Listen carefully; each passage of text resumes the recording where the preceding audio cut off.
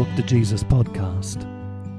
I'm Shane Dwyer, and today is April the 1st, Holy Thursday. Today's reflection is based on the Gospel reading for today, John chapter 13, verses 1 to 8. Now before the festival of the Passover, Jesus knew that his hour had come to depart from this world and go to the Father. Having loved his own who were in the world, he loved them to the end. The devil had already put it into the heart of Judas, son of Simon Iscariot, to betray him. And during supper, Jesus, knowing that the Father had given all things into his hand, and that he had come from God and was going to God, got up from the table, took off his outer robe, and tied a towel around himself. Then he poured water into a basin and began to wash the disciples' feet, and to wipe them with the towel that was tied around him. He came to Simon Peter, who said to him, "Lord, are you going to wash my feet?"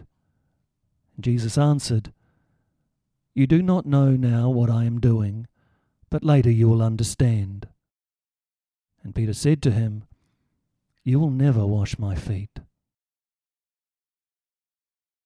A reflection on this text would be remiss if it did not at least mention humble service as the paradigm for Christian leadership.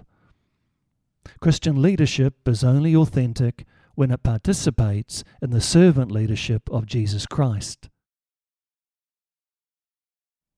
Christian leaders who act in any other way are failing in their vocation. That attends to the obvious. More interesting for our purposes is this conversation between Jesus and Peter. In an apparent rush of humility, Peter resists having Jesus wash his feet.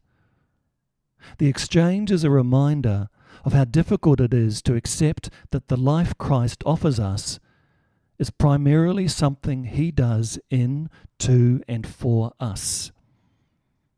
We tend to default back to thinking we are in charge. This encounter reminds us that our role is largely to receive and respond to what God is doing, and not the other way round. It seems so simple, and yet how quickly we revert as we seek to tell God how we think he should proceed. We're reminded of Peter's intervention during the Transfiguration, where he proposes to put up tents for everyone, seemingly unable to await instructions. Matthew 17. Telling God what to do is so much easier than undergoing the spiritual conversion required so that we can learn to hear what God is asking of us. We avoid it because we do not know how to begin, and we worry that it might lead where we would preferably not go. See John 21:18. That's all right.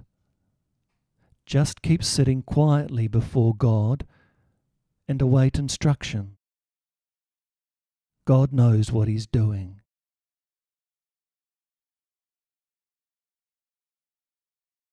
Let us pray.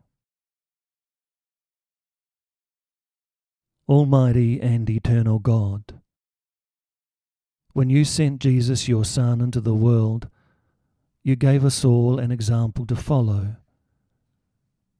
In humble obedience, he took upon himself a body like ours and gave himself up to death on the cross. In your mercy, grant us the grace to learn from the example of his passion and to share in the glorious light of his resurrection. Amen. Today's question for reflection: where in my life am I listening to what God is asking of me?